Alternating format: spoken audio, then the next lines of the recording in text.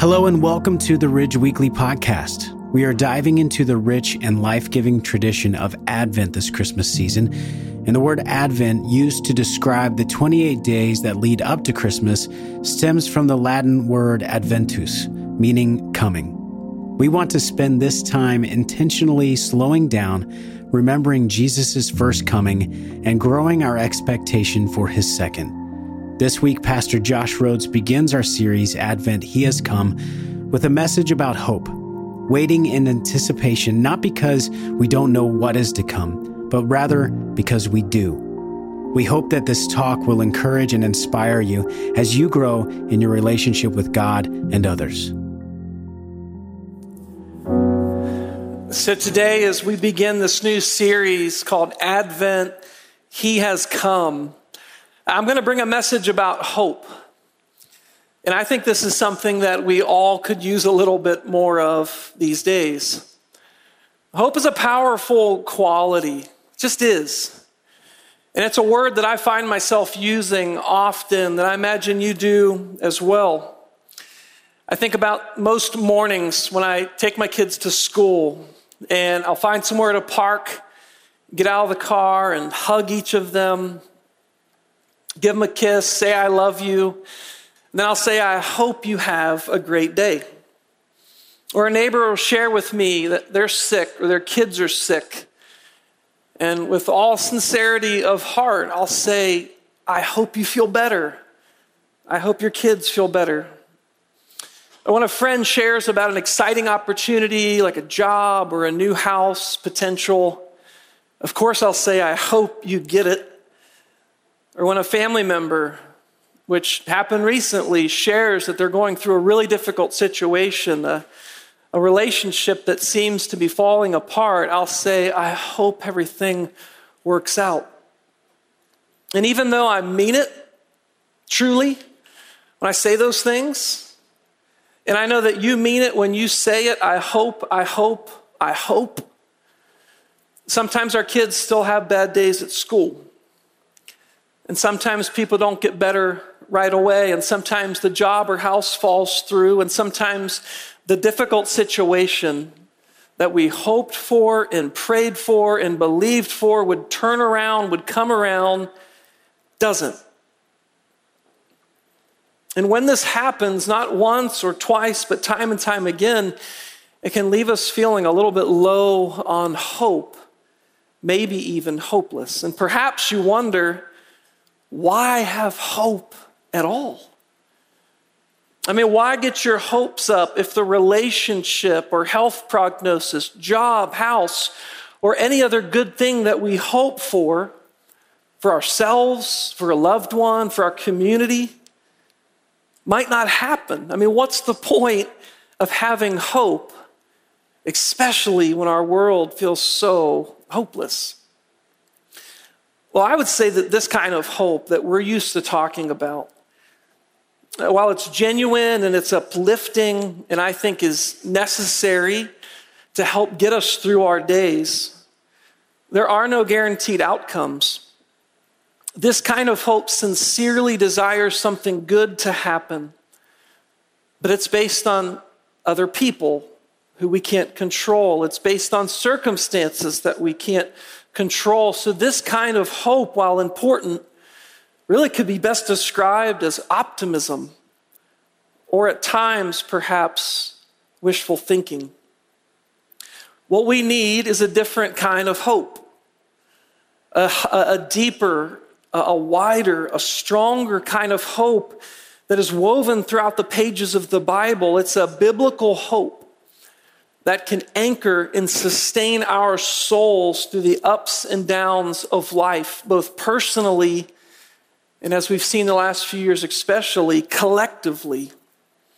And most importantly, we need a hope that will surely carry us from this life to the life that is to come. This is the kind of hope that God's people have had for thousands of years, as we're going to see today. And it's the kind of hope that I think if we rediscover, it could make a huge difference in our life. So in our time together, there's really just four things I want to cover. I want to talk about a biblical definition of hope. and how it's different than optimism or wishful thinking. Second, I want to look at hope through the Old Testament, leading up to the birth of Christ, his advent, his arrival to the world. And then briefly, I want to look at hope in the New Testament as it relates to Christ's resurrection and his promised return. And then finally, I want to talk about, even if you are a believer, what do you do when you're feeling hopeless? Because there's been a few seasons in my life where I felt hopeless. I knew all the right answers, but I still felt that way, and perhaps that's where you are. So I want to conclude with some thoughts that I think will really encourage you, especially if you're in a tough spot right now. So first, let's talk about what is hope. What is a biblical hope? Well, 1 Corinthians 13, which is often referred to as the love chapter, talks about how love is patient and kind and other tremendous qualities, but it concludes by mentioning the importance of hope. 1 Corinthians 13:13. Now these three remain: faith, hope, and love, but the greatest of these is love. Here, hope, this quality, this amazing thing, is placed in the Christian top three, so to speak. If we were discussing education, we would say, well, reading, writing, arithmetic are like the top three because those are essential to get through life. You need those three because they all are interconnected and dependent on the others. So it is with faith, hope, and love. And though love is named as the greatest, all of them are essential because they encompass the past, present, and future. And in this verse, and in the 50 other places it's used in the New Testament, the Greek word is elpis. And it can be described in this way: it's the desire of some good with expectation of obtaining it. So when you read that word hope in the New Testament, think not wishful thinking, not optimism. It is an expectation that that promise from God is going to be fulfilled. Another resource says this: it's to look forward, right? Hope is future oriented, to look forward with confidence to that which is good and beneficial. So biblical hope then refers to a confident expectation. It's looking ahead to a future certainty in God, his promises, and his goodness. And again, human hope, while important, it can be wishful thinking. I hope our team wins, but we lose. I was really hoping my family would get along this Thanksgiving, but they fought again. Or I hope I get the job, and I didn't. Whereas biblical hope, it's different. It's knowing for a fact that God's promises will happen because he said it would. And as I've thought and I've prayed about this message, I think a biblical hope is always important to have. But I think for me, when times are good, I don't really need to draw on that as much. But when times are hard, or when we're facing uncertainty or facing serious challenges, we need it all the more. Which is why Romans 12:12 says, rejoice in hope. Be patient in affliction. Be persistent in prayer. So while the New Testament has this one primary word for hope, the Old Testament has a few different Hebrew words that bring out different dimensions.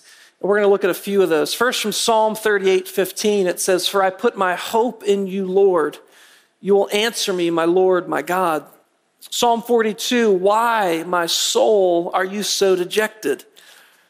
Why are you in such turmoil? Put your hope in God, for I will still praise him, my Savior and my God. And in Lamentations 3:22-24, if you're looking for some verses to maybe commit to memory, these are great ones. Because of the Lord's faithful love, we do not perish, for his mercies never end. They are new every morning. Great is your faithfulness. I say, the Lord is my portion. Therefore, I will put my hope in him.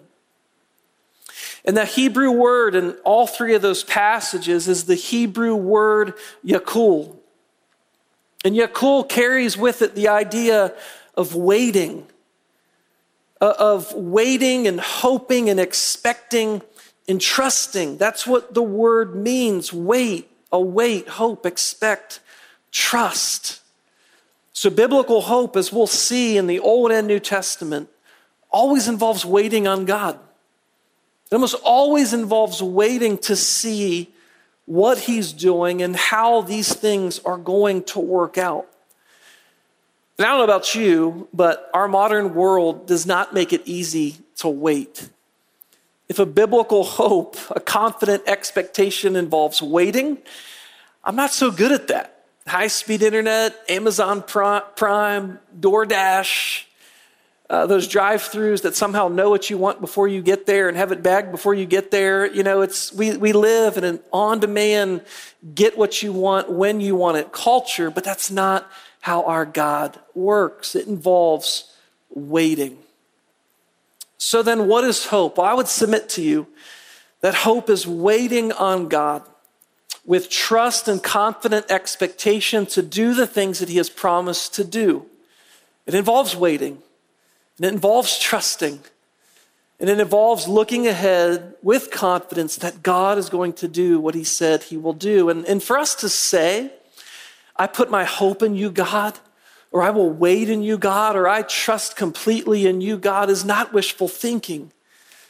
Because unlike circumstances that we can't control or people who will fail us, God does not change and he does not lie. If he says it will be, it will be.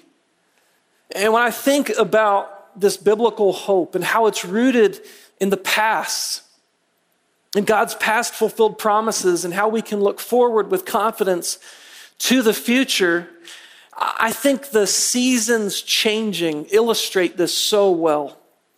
And I know some of you at this point, or maybe you're in South Carolina or Florida or out west, benefits to that, but you're missing the changes of the season. Here in Morgantown, we recently had our first snow.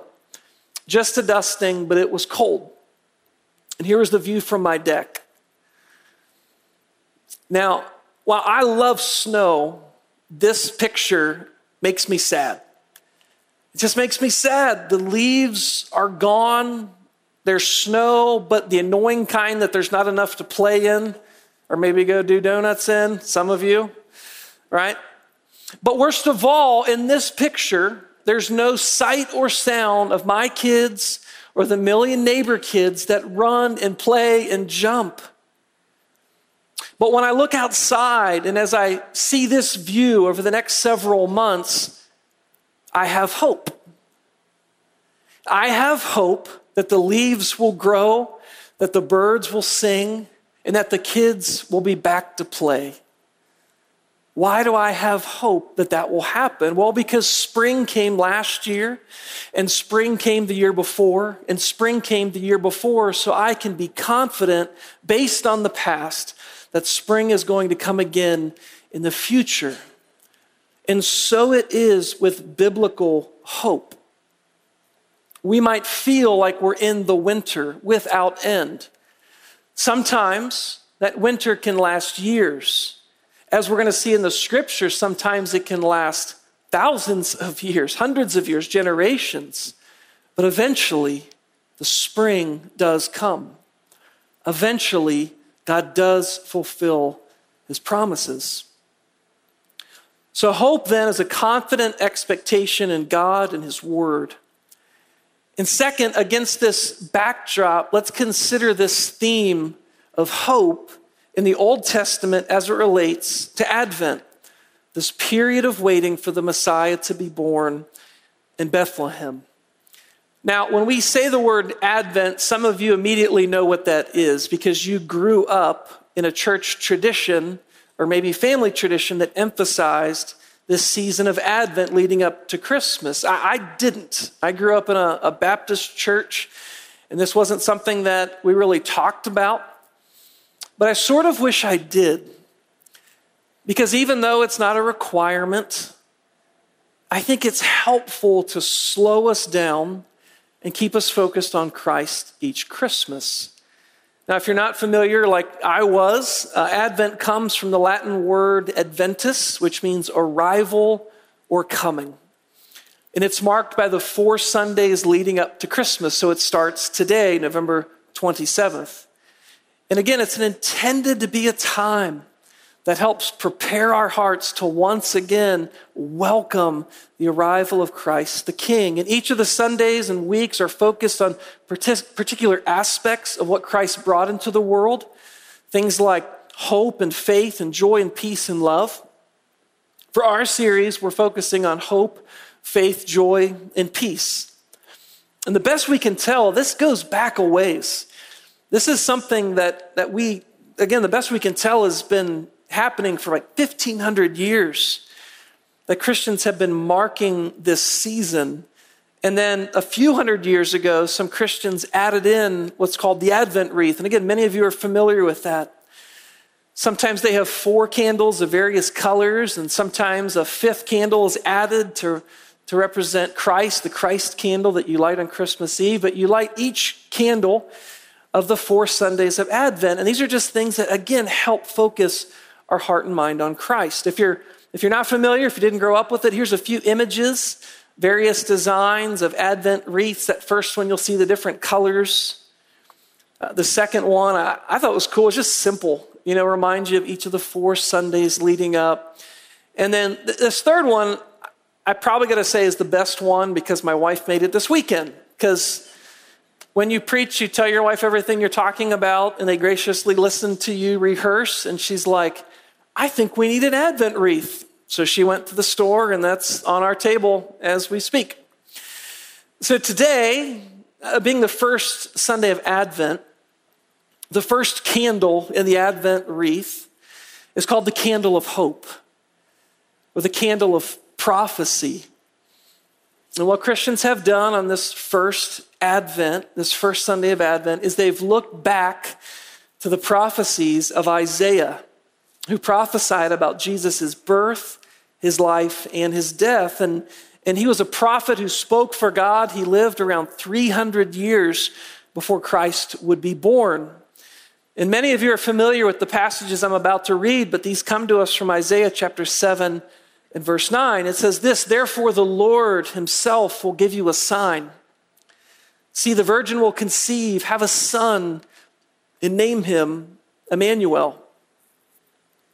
Now again, this was 700 years before Christ. Here we are 2,000 years later. So we can look back 2,700 years ago and understand what this verse means, what this prophecy means, and how it would come to pass. But for them, the original listener, how perplexing that must have been, that the Lord's sign would be a virgin conceiving a son. I mean, how can a virgin conceive apart from the miraculous? And his name will be Emmanuel, which means God with us. Then in chapter 9, Isaiah prophesied further about this son, the Emmanuel. And again, just beautiful scriptures we love at Christmas time. For a child will be born for us. A son will be given to us, and the government will be on his shoulders. He will be named Wonderful Counselor, Mighty God, Eternal Father, Prince of Peace. The dominion will be vast, and its prosperity will never end. He will reign on the throne of David and over his kingdom to establish and sustain it with justice and righteousness from now on and forever. The zeal of the Lord of armies will accomplish this. So 700 years before the birth of Christ, this hope was given to God's people. That this Emmanuel, this mighty God, would come with all of these qualities and would rule on David's throne with justice and righteousness, and he would rescue them from their oppressors. Now at that time, they didn't know how or who or when, but they had hope. Generation after generation, they would hold on to hope, to their confident expectation. And I think holding on to hope for 700 years is remarkable. To hold on to hope for that long. But if you zoom back and see that God's salvation plan goes back even further, it's that much more incredible.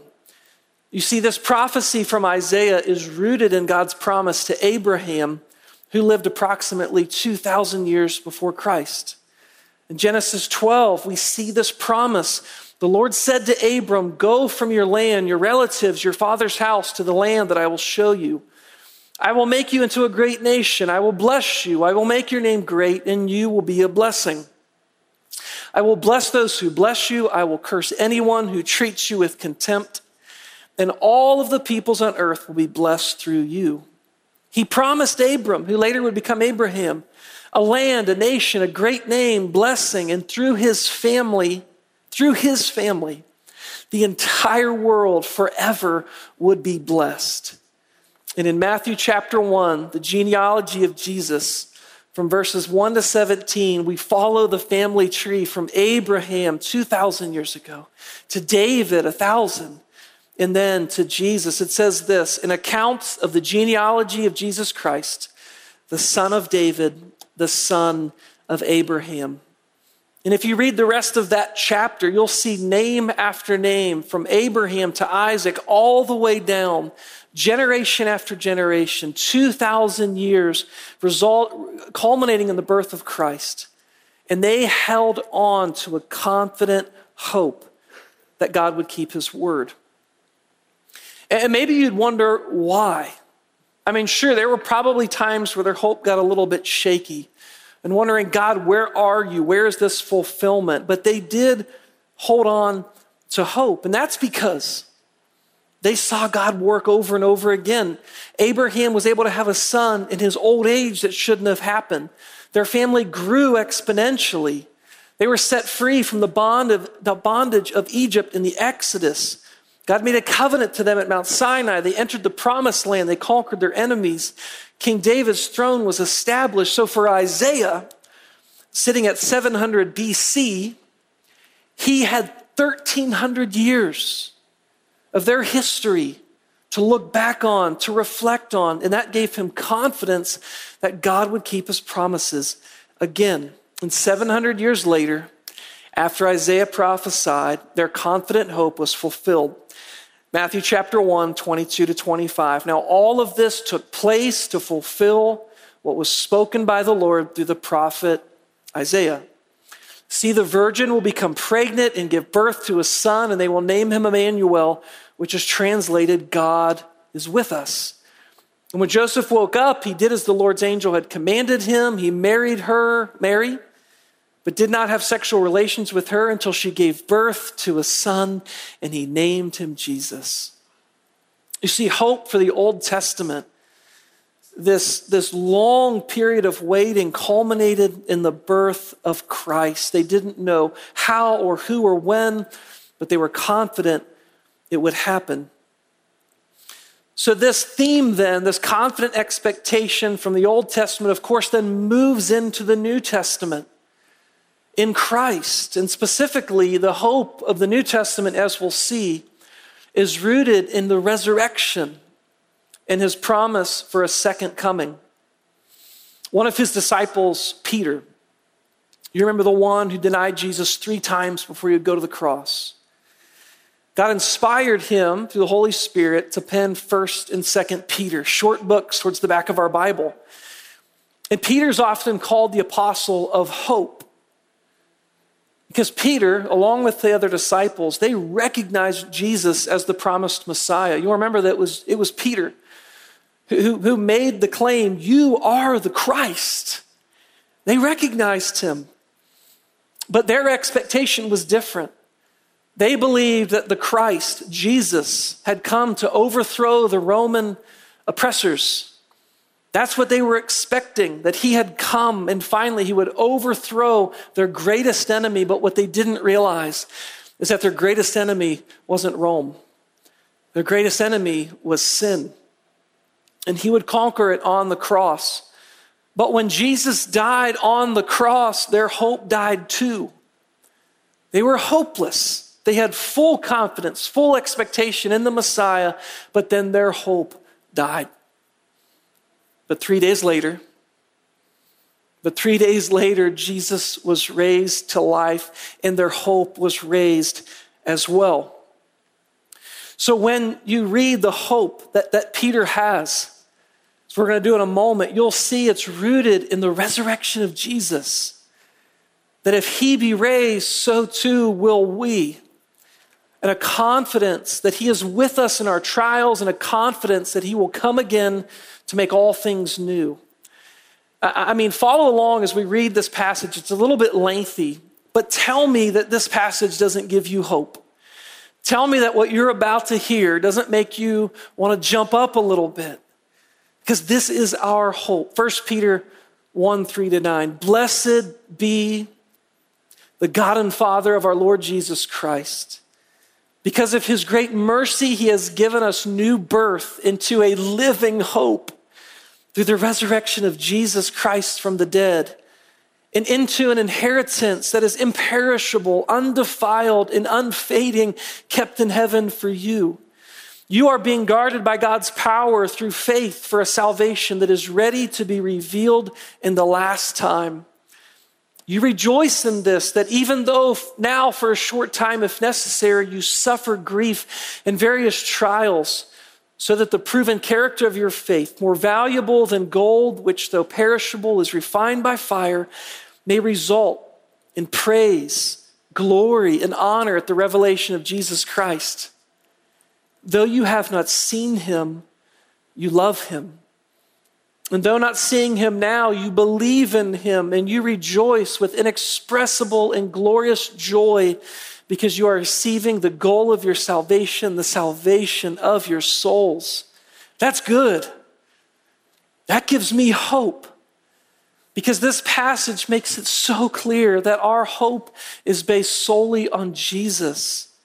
He has come, he has risen, and he will come again. Our hope is alive because Jesus is alive, and all who place their trust in him will be forgiven, will be given the Holy Spirit, new life, eternal life, will be raised to new life, and we are promised to be with him for eternity. No one else and nothing else can promise that but Jesus, and that is why we will not hope in anything or anyone or ourselves. We will only hope in Jesus. Our hope is in Jesus. This reminds me of an old song that we would sing growing up. My hope is built on nothing less than Jesus' blood and righteousness. I dare not trust the sweetest frame, which they think is referring to the frame maybe of a person, or maybe the frame of a house. I dare not trust the sweetest person or in my belongings or my stuff, but wholly lean on Jesus' name. On Christ, the solid rock, I stand. All other ground is sinking sand. All other ground is sinking sand. If we put our hope in a person or a promotion or a job or a political leader or ourselves, anything besides Jesus, that hope is sinking sand. It may hold up for a little while, but eventually everything and everyone falls short, disappoints, or fails. So our hope today and for our future is built on Jesus, his birth, his sinless life, his sacrificial death, his resurrection, and his promise to return. This is a hope that will not disappoint. So in light of that, this amazing hope that we have in Christ, it's seen in the Old Testament, it's seen in the New Testament, but there's still times where we feel hopeless. What do we do? And I'm not talking about that pit that we get in our stomach where every day we see more bad news and we see another act of violence or we see more evil being pressed upon us. I'm talking about a hopelessness. Maybe for you, you can't go to bed at night or you can't face the day. And if that's where you are, no hope whatsoever, I would ask if you know the living hope. Have you placed your faith in Christ for salvation? Because that hope will not disappoint you. Romans 5:5 says, this hope will not disappoint us because God's love has been poured out into our hearts through the Holy Spirit who was given to us. If you're feeling completely and utterly hopeless, I would ask, has the love of God been poured into your heart? Do you have the Holy Spirit who comforts and gives us peace? If you haven't placed your faith in Christ, I would encourage you to do that, because you cannot have hope without Christ. That is where we start and that is where we end. Now, for the believer, again, I mentioned that even with Christ, there have been times where I have felt hopeless. And maybe you can relate to that. Let me remind you of just a few brief things. First, is Jesus promised he would be with us. Before he would go to the cross, he said this, "And I will ask the Father, and he will give you another counselor to be with you forever. He is the Spirit of truth. The world is unable to receive him because it doesn't see him or know him, but you do know him because he remains with you and will be in you. I will not leave you as orphans.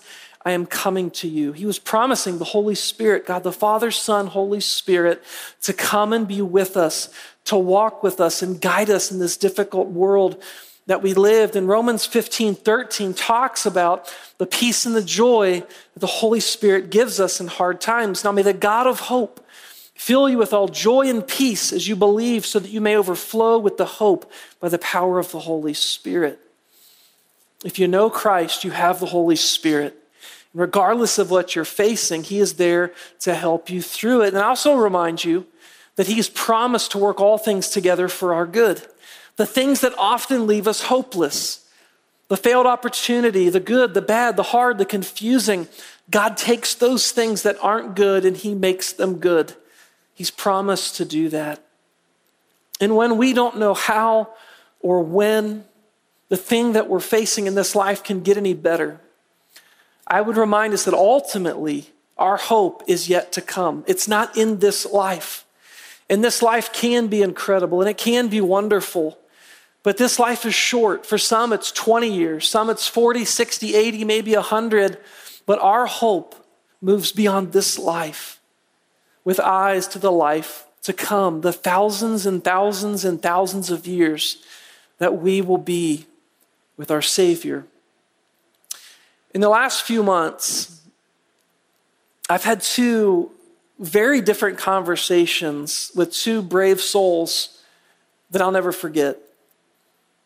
One was with a pastor from Ukraine who, under his leadership, is seeing the rescue of men and women and children from their country.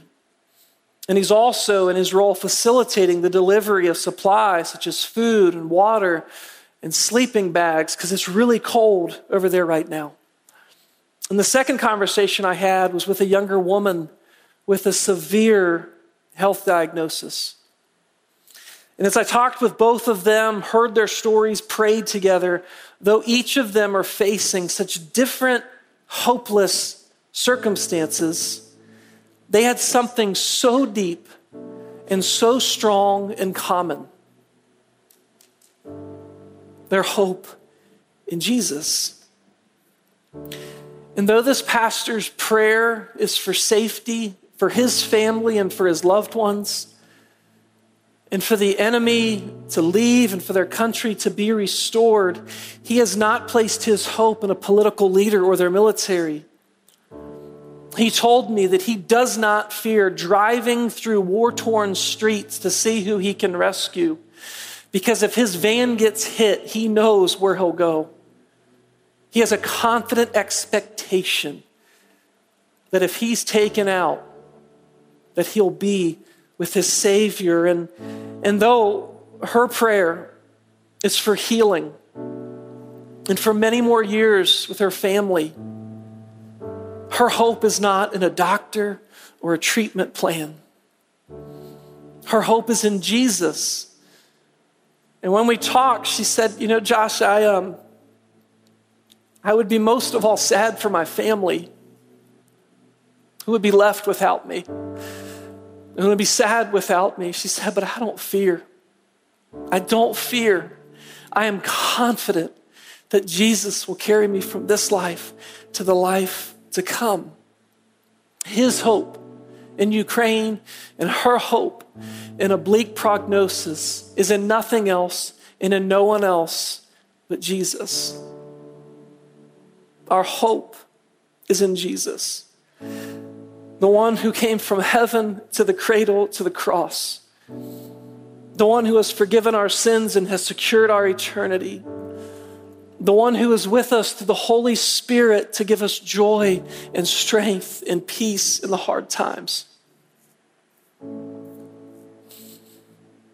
The one who has promised to work out those hard things we face for our good. And he is the one who is coming again. He is our living hope. Thanks for listening to the Ridge Weekly Podcast. If you'd like to hear more messages now, you can check out our past series at theridge.church/messages or download the free Ridge app. Thanks again for listening, and we will see you next time.